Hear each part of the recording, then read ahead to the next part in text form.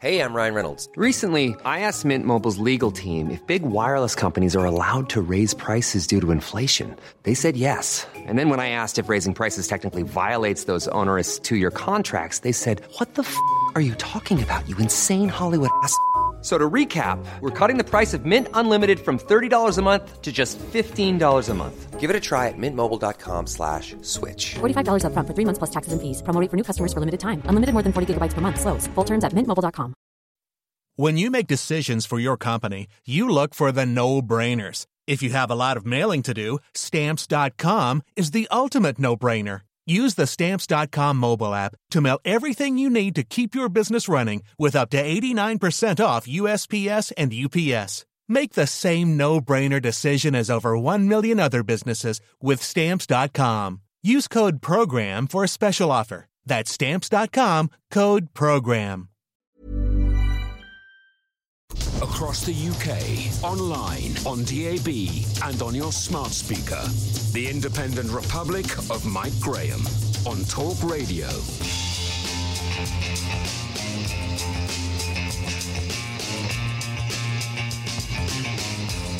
Good morning and welcome to the Independent Republic of Mike Graham right here on Talk Radio. Does anyone else feel like we are getting to grips with this ghastly virus finally? Now, I don't mean to say that everything is fine and everything is done and we are all over it like a rash. What I am saying is that for weeks and weeks we have been prepared by this government for what is now happening. The stagnating economy, the challenging world of work, the self-isolation, the closure of everything but food shops and petrol stations, the perils of travelling without permission and the rising number of cases of coronavirus itself. While we still await the fine print on how everyone is going to be helped through this crisis financially, there is definitely a feeling out there that we are beginning to realise just how serious this all is and exactly what we have to do to beat it. Here in Britain, we pride ourselves on our culture of fairness, our tendency for neighbourliness, our love of helping others and our kindly nature. Just yesterday, more than 500,000 people volunteered to help the NHS battle COVID-19. They will work as telephone operators, drivers, cleaners and delivery people. What an astonishing reaction to this ghastly situation. It really does make you feel quite proud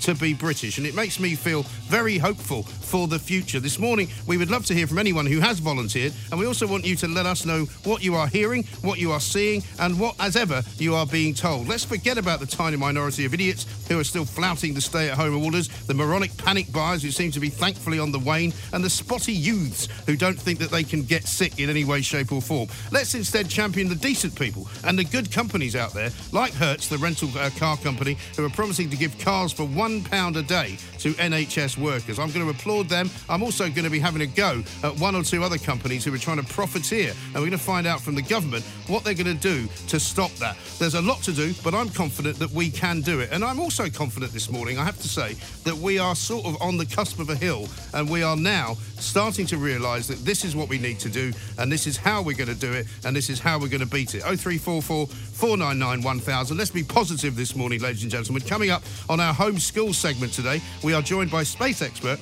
Greg Smye-Rumsby, who is going to explain what a leap year is to all of us, because not everybody knows how that exactly works. And as ever, if you have anything you need help with or would like us to ask about for our homeschool segment when you're teaching your children at home, please let us know. You can tweet us at Talk Radio, at IROMG. You can text us as well, 87222. And of course, you can call us 0344 499 1000. And as usual, we are live streaming on YouTube, on Twitter and on Facebook, so you can watch us as well as listening to us as well. You're listening to me, Mike Graham, right here on the fastest growing radio station on the planet, the place where all your information is stored on this pandemic. We are Talk Radio. Mid-morning with Mike Graham. Talk Radio. Thank you very much indeed for joining us once more. It does really feel like a bit of a community here. I've been incredibly impressed over the course of the last few days by the number of calls that we're getting from people, by the quality of those calls and the stories that you're telling us, some of which are terrible stories, some of which are uplifting stories, but all of them are stories that we need to hear and stories that we need to share and stories that we can sometimes help out with. So if there's anything you need, if there are any questions you've got, please do let us know, and we will try our very best to get those questions answered. We're going to talk now, first of all, to Anthony Brown, who is, of course, a member of the Treasury Select Committee, Conservative MP for South at Cambridgeshire. Anthony, a very good morning to you. Welcome. Good morning, and it's great hearing such positivity. Well, do you know, this what I'd like to do here is, I mean, of course, we're information-based, and we like to share information as much as possible. But, I was so uplifted yesterday by the news that 500,000 people had volunteered to go to help the NHS to do what they're doing. I think it's so important to focus on that rather than on, oh, look at that idiot over there having a barbecue or that maniac over there who's stolen all the toilet roll from the supermarket, because those are in the minority. The majority of people in this country are the 500,000. Absolutely, I completely agree. Yeah. I'm one of those that signed up as well. And for every it's a bad story there is, and there are lots of people facing a lot of difficulties, there are also good stories. And I've met lots of, or indeed talked to, with a bit of social distancing, a lot of my constituents who are going out volunteering already, helping older people or self-isolating people get food and drugs. And it really is bringing the community together in quite an extraordinary way. And how easy is it to get all of the people who have volunteered sort of actually volunteering? Because obviously people have said to me, do they all need CRB checks? Do they all need to be kind of vetted in some way? Is it quite easy to put most of them to work straight away? So easy is not quite the right word. Sorry. My constituency is very rural. It's 83 villages, and they're all quite close-knit communities. They all have parish councils who are generally, in most of them, leading this, although in some other villages it's other groups of people. And then there's the district council. But yeah, safeguarding issues like CRB checks are critical. Often they don't have time to do that. But in these villages, everybody pretty much knows everyone else. So it's been more straightforward to organise. Okay. But there is national government's guidance coming out on this. Again, it's one of those things that the civil servants are working 24 hours. Right. And if somebody's listening to this and thinking, I wish I had volunteered, but maybe now I don't need to, is there still a need for people to come forward? I think you should still absolutely register. Totally. We don't know how long this is going to last. It could, and it's clearly going to get worse before it gets better in terms of the number of cases. So we think there will be lots of need for help going forward. Sure. And I mean, I get people asking me questions constantly on Twitter, asking me questions on Facebook, sometimes calling in with them. I mean, the main thing that people are concerned about now, of course, they're concerned about the medical problem and the worry that they might get something, but they're also concerned about their futures and their financial security. We're hearing today that Rishi Sunak is going to come out with the package for the self-employed. Is that your understanding as well? Absolutely, at the press conference this afternoon. Okay. And I mean, it's going to be tricky because, of course, these things are tricky. And I think, as you quite rightly pointed out, easy is probably a word I should stop using for anything at this point in time because nothing is easy. But do you think it's going to be something that will bring some kind of succour and help to people? Because we've got problems in the universal credit system where another 500,000 people have applied for it. We've got problems even in the PAYE sector because people are saying that they haven't yet been able to apply for the 80% fee that they're supposed to be getting in their wages if they're not working. Yeah, absolutely. Well, the latest announcement is going to focus on there's roughly 5 million people who are self-employed or freelancers, and they have been given help and support already, and in particular to have access to the benefit system, same as if you're an employed person. But clearly, that's not the same level of support as if you're an employed person, and that's what the announcement today will be aimed at.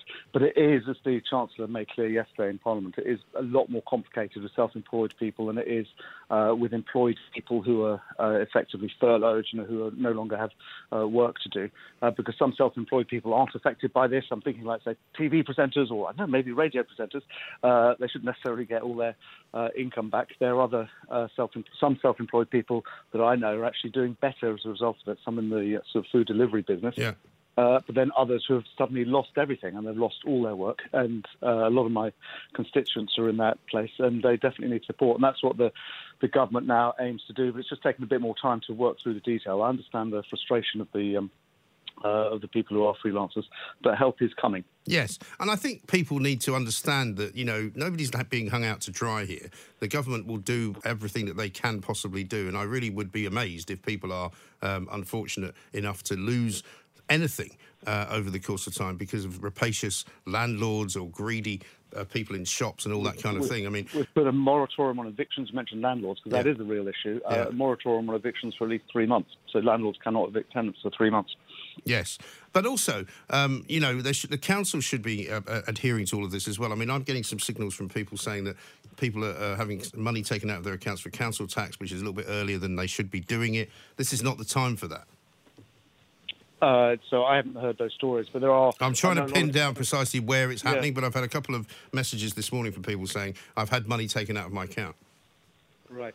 I mean, I think the council tax is still being collected. The business rate should not be collected from businesses in the hospitality business or in retail. Right. And I know a lot of district councils have now they're just about to send out the business rates bills, and that's been stopped. But the councils are again themselves. It takes time to get their machinery working. What is extraordinary, if you've been involved with public policy like I have for nearly a quarter of a century, normally it takes years for governments to do anything, and yes. They move very, very slowly. The whole sort of machinery of the public sector. What is extraordinary here is the speed at which it is moving, and that the government's changed economic policy dramatically, really on a tuppence, as it were, just suddenly turned around. There's huge support. The councils, the district councils and county councils, are working out how they need to change the result as well. It does take a little bit of time for this to get everything in place, and I know that's frustrating for people who are worrying about where to get the money, but people are working really, really hard about this. I had a conference call with my county council and district council yesterday, and they're doing everything they can to get things in place. And if some things get missed, then that's, clearly that's bad. We need to hear about it, and then we can deal with it. Yes, this is actually a message from somebody who's in Corby that I've got in front of me, and I apologise, it's not council tax, but it's rent, I believe, from the council, which has been taken sort of a week early. So you might want to keep an eye on that. Right.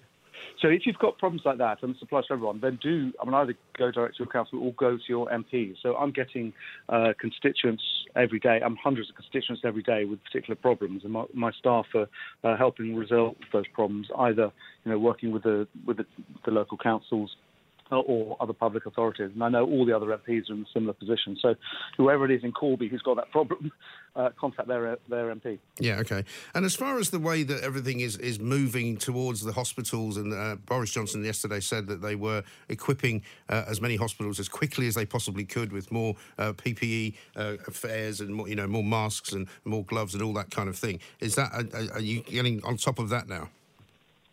Well, I've been in regular contact with my hospital, Addenbrooke's in Cambridge, which is one of the biggest in the country. And yes, clearly PPE has been an issue, but it is now coming through.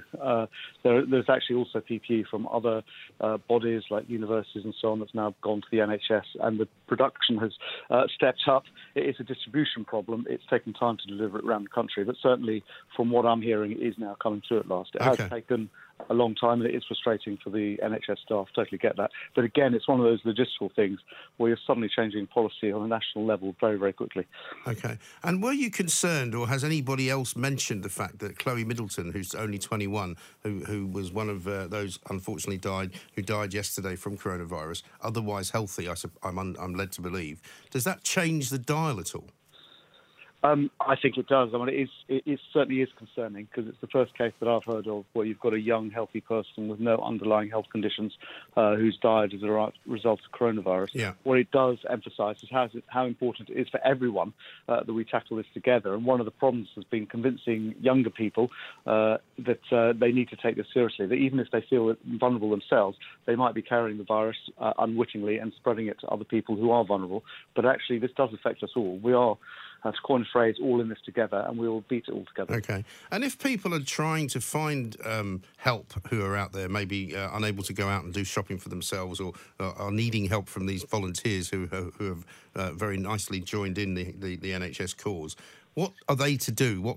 How can they sort of contact somebody? I've got a call coming in here from Margaret, who's in Reading, who says that she's 80.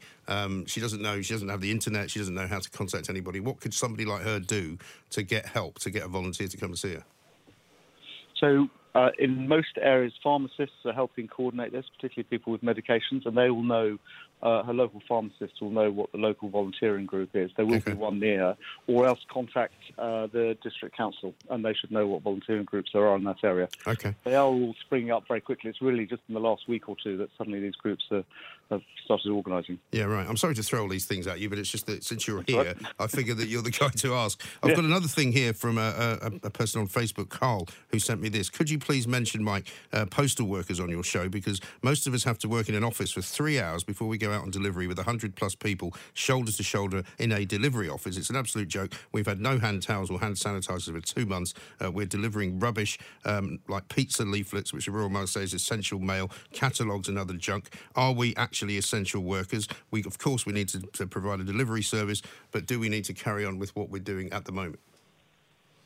Well, I think the postal workers are essential workers. I think what is really important is that employers, and this includes the post office, do whatever they can to make sure there is social distancing, that people do work further apart, that they have hand sanitizers, that people have whatever protection they need for that. And that does require adjusting the way people work. That's more difficult in some circumstances than in others. But I know many offices, for example, where people are now not sitting at desks next to each other, but at desks sort of two apart, as it were, to keep people further away. Okay.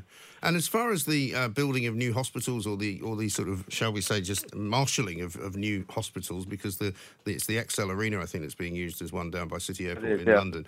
Are there plans for more of that kind of thing around the country? The Excel is the first one, but I understand there are plans for others. I think maybe in Birmingham and Manchester. I wouldn't confirm that, but I certainly heard there are plans for others. Okay. And so, I mean, now that you guys are out of Parliament, we don't really know probably when you're coming back, but it could be at least a month, it could be longer. You're presumably operating in your constituency if people need you. Absolutely. Yeah. No, it's. I can't say it's business as usual, but it's because there's nothing usual about it. No. But no, we carry on working. I mean, being in Parliament is only one half of an MP's job. That's passing laws. The other half is in the constituency. And actually, as this whole crisis has evolved, the constituency work has become more and more important. And MPs have a crucial role in terms of helping sort out any problems there are locally, helping make sure that national government, when it's developing policy, understands how the issues impact people locally, because lots of things come up, suddenly arise that we hadn't thought about before, and the MPs are a vital conduit for sorting out those sort of problems. Of course. So if anyone who does have a problem that people don't seem to have thought about, contact your MP and see if they can help sort it out. Okay. And things like the Treasury Select Committee, of which you are a member, will they be held kind of virtually, if you like, at certain points, if and when they need to be held? Well, so Parliament has risen now last night, so we wouldn't be sitting for next month anyway. Right. So we had the last meeting we had was about 10 days ago, and we scrutinised the Chancellor, in fact, on his package and got some more sort of information and detail out of that and some of the challenges. We will be carrying on. It's one of the things we need to discuss as a committee about exactly how we operate in the new environment when we do return in April. Maybe we will need to do it virtually. You will have seen one of the select committees, the Health Select Committee, did a hearing yesterday, all virtually, with people doing it down the line. When we did our last hearing, the Chancellor was physically there. The hearing before that, actually, we had some of our economic experts. They were doing it down the line because they're self-isolating. Right. So we all need to work in new, different ways. OK. Anthony Brown, thank you very much indeed for talking to us. Conservative MP for South Cambridgeshire, member of the Treasury Select Committee.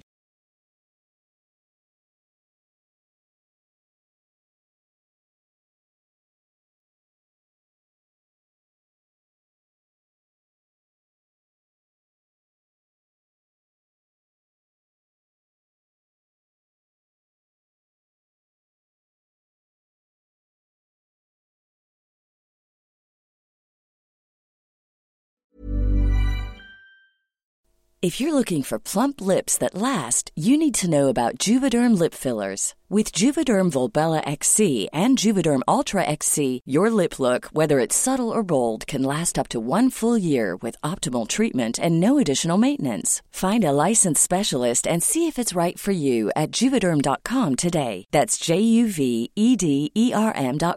Add fullness to lips in adults over 21 with Juvederm Volbella XC or Juvederm Ultra XC. Do not use if you have severe allergies or a history of severe allergic reactions, or if if you're allergic to lidocaine or the proteins used in Juvederm. Tell your doctor if you have a history of scarring or taking medicines that decrease the body's immune response or that can prolong bleeding. Common side effects include injection site redness, swelling, pain, tenderness, firmness, lumps, bumps, bruising, discoloration, or itching. As with all fillers, there's a rare risk of unintentional injection into a blood vessel, which can cause vision abnormalities, blindness, stroke, temporary scabs, or scarring. For full, important safety information, visit Juvederm.com.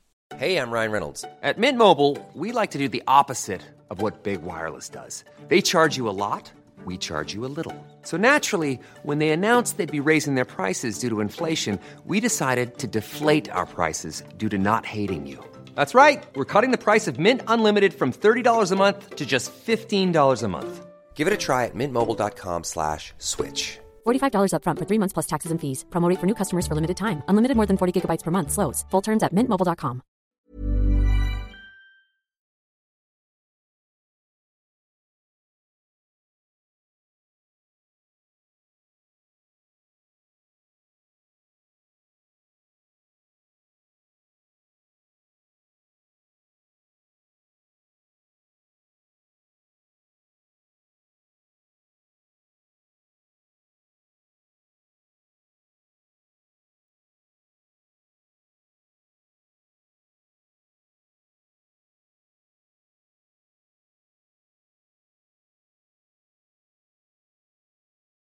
The Independent Republic of Mike Graham on Talk Radio.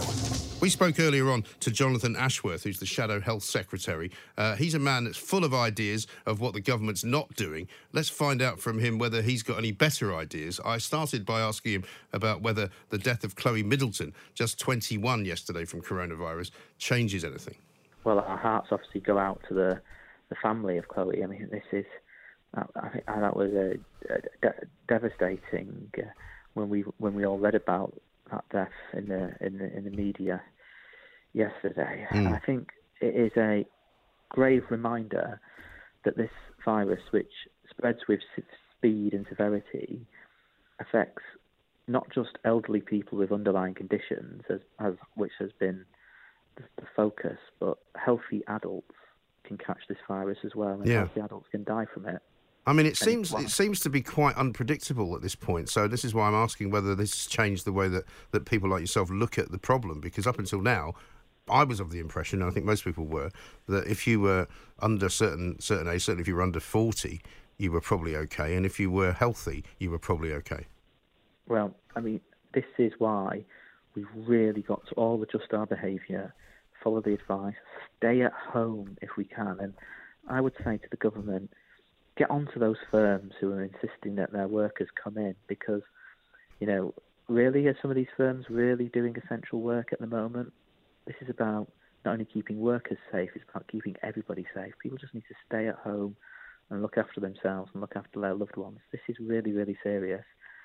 We will come through this. We will definitely come through this, as long as we all do what we need to do. Yes, I mean, we heard Boris Johnson yesterday in Prime Minister's question saying that, sanctions will be put against firms, but it's not absolutely clear how soon that would happen or how firms are identified or anything like that, really.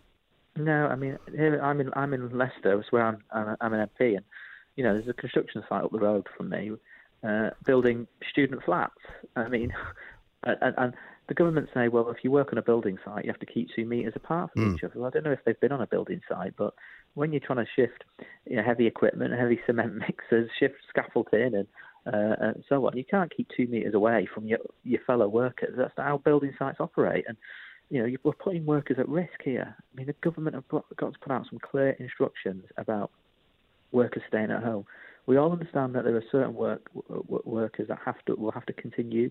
I mean, obviously healthcare and care services are obvious ones, but there'll be other essential ones as well in the economy. But, as building student flats, is that really a priority at this particular moment? I'm not sure it is. No. I mean, I guess the problem is that there isn't a one-size-fits-all fix for everything, is there? I mean, we've seen that with the self-employed situation. We're hearing today that Rishi Sunak is going to announce some kind of a package for some people who are self-employed, but not all, because not everybody who is self-employed gets paid the same way. So you can obviously have some sympathy for the way that they're having to try and navigate all this.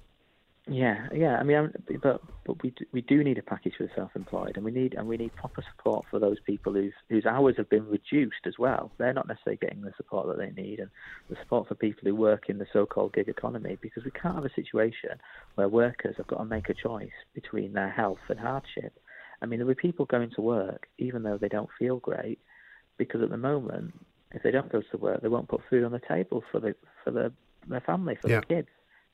These things really do need fixing ASAP. Oh yes, and I mean, as I say, I mean, I'm reluctant to give the government a hard time. I think they could be perhaps speeding things up in some areas, but at the end of the day, some people get paid without having tax withheld from them if they're self-employed. Others don't. You know, some people get paid per hour, others get paid per day. You know, it's complicated, isn't it? I mean, it is complicated, but in some ways, you've just got to get it sorted now and worry about some of the finer details later on, because the key thing is getting us all through this and ensuring the national effort to beat this virus succeeds. I mean, is it possible that it would be better, and some people have suggested this to me on my show, rather than just actually giving people money, you say to people who are self-employed, just don't pay any tax or move the tax threshold up to £20,000 for the next 12 months, and that way they'll be able to perhaps keep more of the money that they make? Well, I mean, these are all the things that need to be looked at, and there are, there's different ways of doing this, aren't there, about the way in which the tax system works and what money you can get back from the tax system. So there's different ways of doing that. I mean, I don't have a strong view about what the best technical way of doing it is, but I just want it sorting. Yeah, well, we all want it sorting, but I mean, the situation, I suppose, is mostly around looking after those people as well who have become ill and making sure that more and more ventilators are made. We're hearing this morning that Dyson is going to make a load of ventilators, which is very good news. We're seeing that the XL Arena is being taken over and being turned into a hospital. So, I mean, it seems as though things are happening. Well, yeah, but we're still not testing enough. I mean, we've got a lockdown, but a lockdown will only be effective if we're expanding testing rapidly in the community. And, of course, we've still got doctors and nurses on the front line saying they've not got the goggles, they've not got the visors, they've not got the protective gowns that they need yet. I know the government is saying they're getting more to the front line, but we really need to get that protective equipment to our NHS staff because we're putting them in danger as well. So what kind of testing would you like to see then? Well, I think we should have community testing, which is where everybody in the community who thinks they've got it can be tested, because that way you know how many people are circulating in the community, and then what you do is you go and trace everybody who's been in touch with that person. That's what a lot of other countries are doing. But how would that work practically, though? You would get people to go to a central point and be tested? Yeah, but I mean, we were setting up those testing stations until about 10 or 11 days ago. Then we decided to shift the testing just to hospitals or for patients in hospitals because we were because of a lack of capacity. So I think we need to drive up that capacity, but also the priority has to be NHS staff, because at the moment, if you work in the NHS, you get a cough, you have to go home and isolate for 7 days or 14 days if you live with other people. But that cough might not necessarily be COVID-19. It might just be a cough because, people get coughs and colds. And what you have? Well, I think we're all in that place, aren't we? If you do cough, as we all do from time to time, you find yourself looking in the mirror going, "Oh my God, have I got COVID-19?" Yeah. But if you're a member of NHS staff, you're taking NHS staff off the front line for 2 weeks, and that's the last thing we can. So, are you advocating for testing to see whether you have it or whether you have had it? I think we need testing in the NHS as a priority to see if people have got it. And then there's a new test coming down the line, which the government were talking about yesterday, which isn't quite ready yet and will take a little bit of time to evaluate it and get it right. But the new test will test whether you have had it. Right. And that's really crucial, because if you know you've had it, you know that you're safer going about your daily business, etc. Yeah. But that isn't. I mean, some of the headlines today in the newspapers suggest it's like going to be available imminently, but it's not. It's got, because the government scientists and boffins and all the experts have to test the test to make sure it works properly. And they want to make sure that it's accurate as well, don't they? Yeah. But the problem with testing to see whether you actually have it, though, surely is that if you test negative today, you might have it tomorrow. Well, exactly. I mean, that's the other problem. I mean, so that's kind of a worthless test, then, isn't it? Well, but the key thing for NHS staff is if they're feeling ill, They need to know whether they're ill because of COVID-19 or whether they're ill just because they've got a cold. No, but what I'm saying is that scientifically, you can be ill today, you can test negative, but you can test positive tomorrow. Yeah, I mean, we're probably going to have to test people quite often. Well, every day. We really need to ramp up the testing. Yeah, but that's what I'm saying. The capacity to do that is pretty much impossible, isn't it? So it's a never-ending sort of circle of doom in a way in terms of how you can organise it. I see your point you're making, but I mean, but on the same token, I don't think that's an excuse for not doing the levels of tests. To be doing only around 6,000 tests a day, which is what we're doing at the moment. When you compare ourselves to other countries, well, how many tests do you think we could be doing if we had the manpower? I mean, Germany, South Korea are testing thousands and thousands more a day, and they've got certainly. How many South are they Korea, testing? I've not got the exact figure off of me, but everybody checks this out. Will say that they've tested thousands and thousands and thousands more than us, and they've managed to get it under control. So Have they? We really need to drive. Yeah, but you see, that's the other problem, isn't it? We don't really know whether locking anything down and testing is working. We're hearing in Spain now that they've got more cases than China. The Germans still haven't reached the end of their road on this, so we haven't really got anywhere to look to say, oh, that's definitely the way we should be doing it. Well, that is the big unknown in all this, because it is a new virus. This is why this is so concerning and worrying, because it is a new virus that we are dealing with, which is why everybody is at risk from it, but it's also why we don't know how it will develop in the coming months. So China, for example, is slowly allowing its people to go in Wuhan to go back to work and so on. We don't know if that means they've defeated it or if it'll spring up again. So there's lots of big questions in this, and it's why we raise concerns, but it's why we're being constructive in the suggestions that we're making to government ministers. OK. When are you going to get a new party leader, by the way? Is that still on course for, first week of April? Yes, it is. I mean, it's gone on forever, hasn't it? But it does seem to have done. It's gone on forever, but yeah, it's the first week of April. April the 4th, I think. OK. And who's it going to be? Well, I mean, there's three candidates. I mean, no. Well, I know there's three candidates. Who have you voted for? I voted for Lisa Nandy, but the bookies are predicting Keir Starmer. Right. I mean, the bookies are usually right on these things, aren't they? But well, we shall see. Would you like to see Keir Starmer in charge? I'd be happy with Keir. Yeah, I think he'd be all right. Yeah. All right. I'd be happy with all three. But I mean, if the bookies are right and it's Keir, that's it's fine by me. Happy days, Jonathan. Thank you very much indeed. Jonathan Ashworth there, the Shadow Health Secretary, who's got lots of criticism of the government but doesn't really appear to have any answers, which is always the way, isn't it, sometimes with the opposition. They're all very happy to be critical, but they don't actually know what they would do to make it any different. Welcome back to the Independent Republic of Mike Graham, right here on Talk Radio. We are the place to get as much information as we can possibly give you and as much up-to-date news on the whole coronavirus situation. Basically, we want to help you to get through it. We obviously want to get through it as well. What I said at the top of the show was it feels as though the attitudes now are better in the country. We're no longer sitting around whining and moaning about what's going on.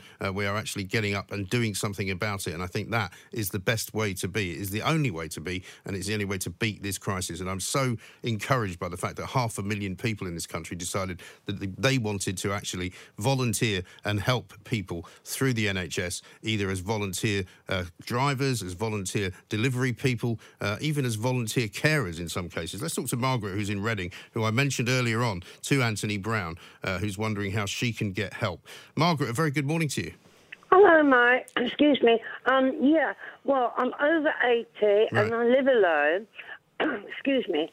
And I've had text and been told that I shouldn't go out of the house, but there's all these multitude of people offering to help. Yes. But I don't know how to get a hold of any of them. Right. Well, I spoke to Anthony Brown just now, a Tory MP, and I mentioned you to him, and he said the best thing to do, if you can do so, is to get in touch with your local pharmacy. Do you have a phone number for them? Yeah, but they hardly ever answer because they're so busy. Right. Okay. Well, do you know what we can maybe do is we can ask somebody to get in touch with us who might be able to help you. You're in Reading, yeah? Yeah. Okay. Any particular part of Reading that we can mention without giving out your address? Yeah. RG1 No, don't give me your address. I just want you to give me roughly where it is. Like, what section? It's very, very near Caversham Bridge. Okay, all right. Well, what we'll do is we'll try and get somebody who's in the area, maybe to pop round, and we'll put you in touch with them. Once we get you off the air, we'll give them your phone number, okay? Thank you. And we'll see what we can do. That'd be really great. Okay, what is it you need, Margaret? Do you need food?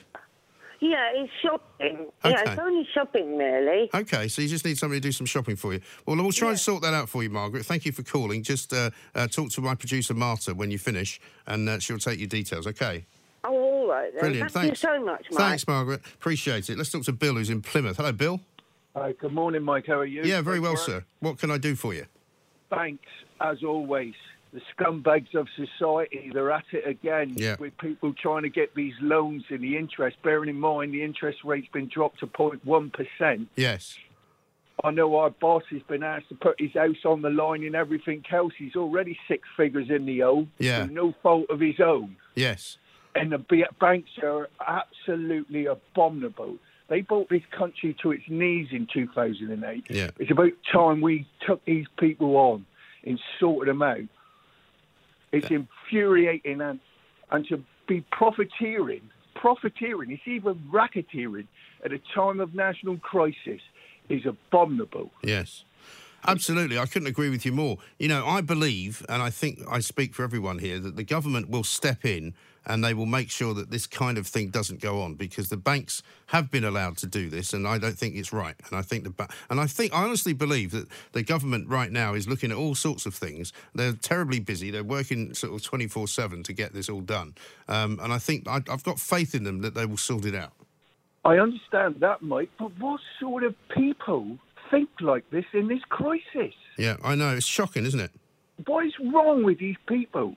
Honestly, we should cause a run on these banks, take our cash out, point out to them who finances them, who keeps them in their jobs, because they need to respect the public and businesses in this country. Yes. It's outrageous. Listen, Bill, I couldn't agree with you more. You're absolutely right, and I will make sure that I will hold them to account. And in fact, we'll maybe get some bankers on tomorrow from some banking association or something. We'll start giving them a hard time to start pressurising them, because it's seriously not good enough for them to take the mickey out of ordinary people who are struggling, making them put up as collateral their homes for business loans, which they previously didn't have to do.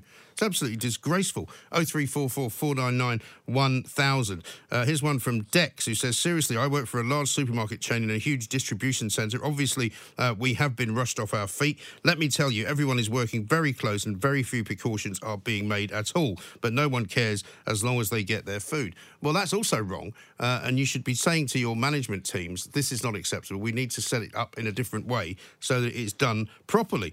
David says, it's still manic near me. Queues outside, snaking all around the car park and onto the road outside. No idea what they had in the store, as I didn't fancy standing queuing outside for hours. I'm not sure where you are. He's in North Yorkshire, David. Steve says, my wife has just got back from shopping at Aldi. Busy, but people being careful and respectful. Plenty of food on the shelves, toilet rolls too. Maybe the panic is over as people realise there is plenty of food in the system. And he's in a place called Honeybourne. Well, listen, there is no question that there is a lot fewer people on the streets. There is no question there's a lot more stuff in the shops. And so there is absolutely no reason, as I keep saying to people, for anyone to go out panic buying. It is a ludicrous thing to do. It is the wrong kind of behaviour. It is not helpful. And also, you should be making very, very carefully your plans to stand in any kind of queue. I mean, I've been in a couple of queues over the last 2 or 3 days, and you stand well back. You stand at least a metre, if not 2 metres away from the person in front of you. And if anyone stands behind you, you tell them to move back. It's quite straightforward. It's not difficult to do, but this is what we all have to do now. And I'm happy to report that most people have now got that. And really, it's only the idiots, and there's so few of them now, who have not got it. But please do keep your calls coming in, 0344 499 1000. If any of you live in Reading and you might be able to help Margaret out, that would be brilliant. She just needs somebody to go and do some food shopping for her, really. Now, clearly, we have to be careful that we don't send somebody to her front door who is a ne'er-do-well.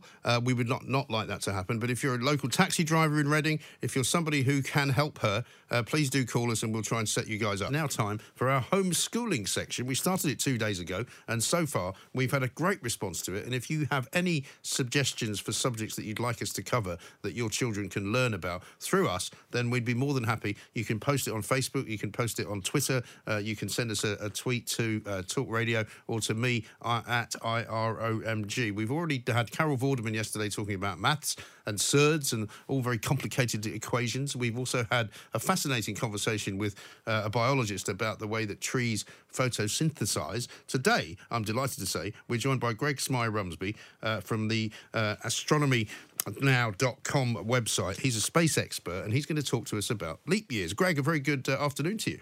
Yes, good afternoon to you too. Now, I'm very, very happy that you could join us, because I've always said that you're one of the most enthusiastic and fascinating characters that we speak to on a regular basis here about anything to do with space. And while I know this is not necessarily about space, it is kind of about the way that we live, isn't it, in terms of the way that we are guided by the sun, I suppose. Yes, indeed. Just to let you know, my wife and I, we actually home-educated our children anyway. Oh, did you? Yeah, we did. Okay. We did. And Imogen is doing extraordinarily well, and so is Seb. Very, very pleased with their outcome, as it were. Oh, they're now adults, of course, and they have their own opinions, as they make clear from time to time. But anyway, well, they certainly, I mean, they certainly all do that. As far, I mean, my four, two of whom are still at school, are very much opinionated, a bit like me. I think it's how we were when we were younger. We were all very opinionated, and I probably remain so. But yes. Anyway, the Earth moves around the sun in a nice elliptical orbit, not a circular orbit, an elliptical orbit, right, which is interesting to say the least. And we move on average at around about 107,000 kilometers every hour. Right. Sounds a frightening speed. It is. It's about twice as fast as the fastest rocket that we can muster with modern-day technology. Unbelievable. That's a staggering speed. Yeah, it really is. It's hard to imagine, as I look out onto the sort of the buildings of London, that we're travelling at that kind of speed. I know. It is amazing. You almost feel like you want to hold on to something. Yeah. But also because we're spinning as well.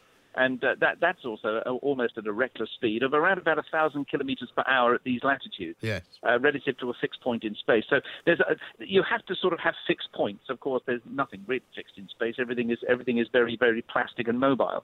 But if we assume that the sun is our reference point and we're in an elliptical orbit around the sun, it takes us 365.24 and a little bit days. Right. To orbit the sun, and every single year is exactly the same length, perfectly. There's no difference.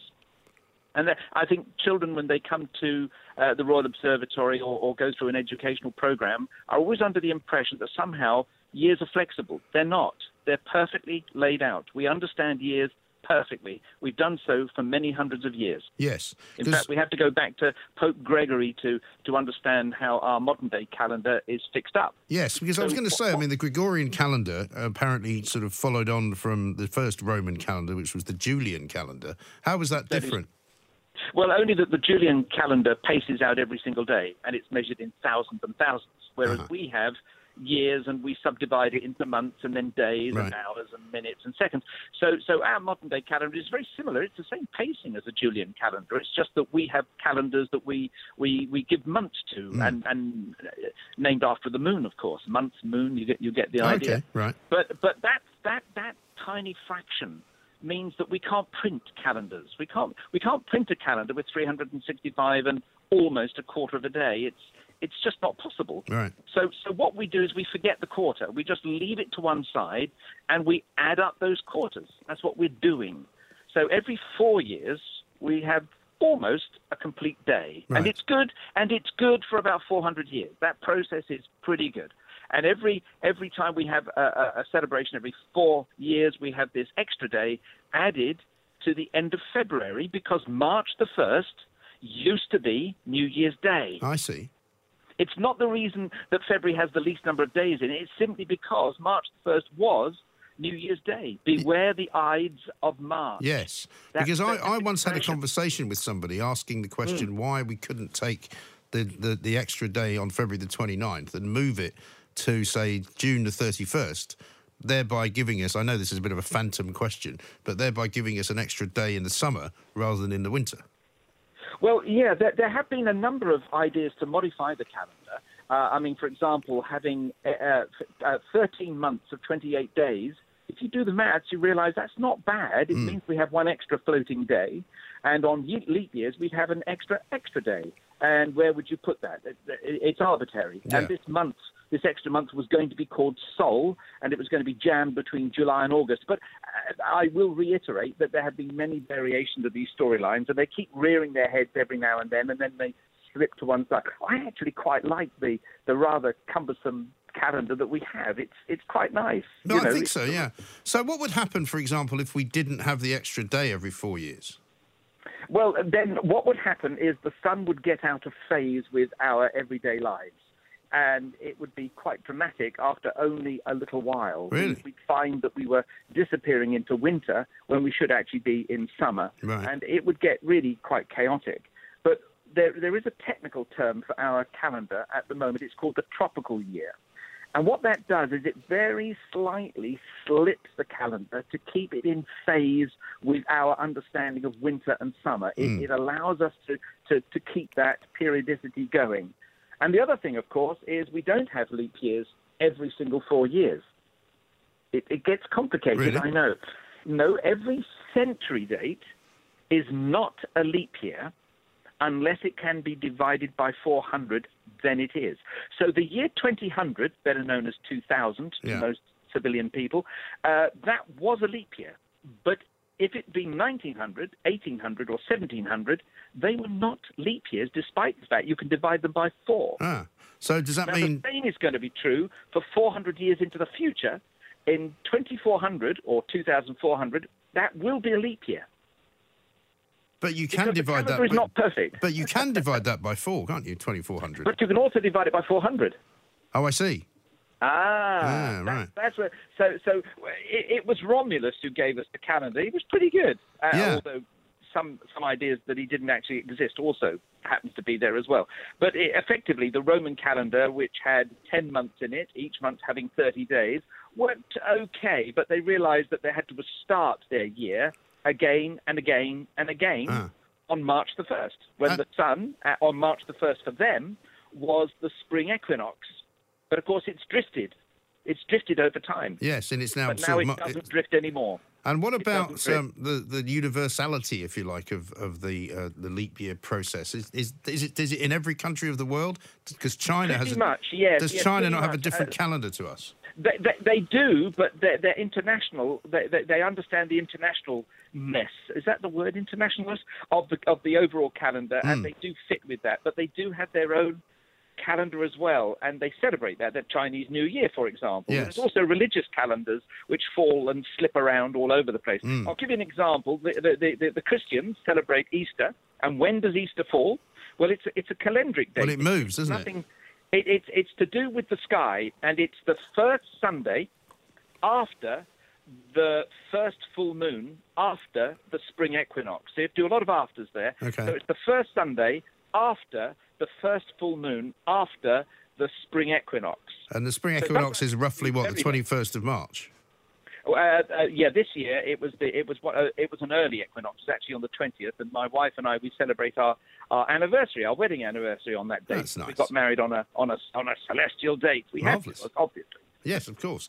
Well, that's fantastic. I mean, as I said, there are so many things that we don't know about simple things like a leap year.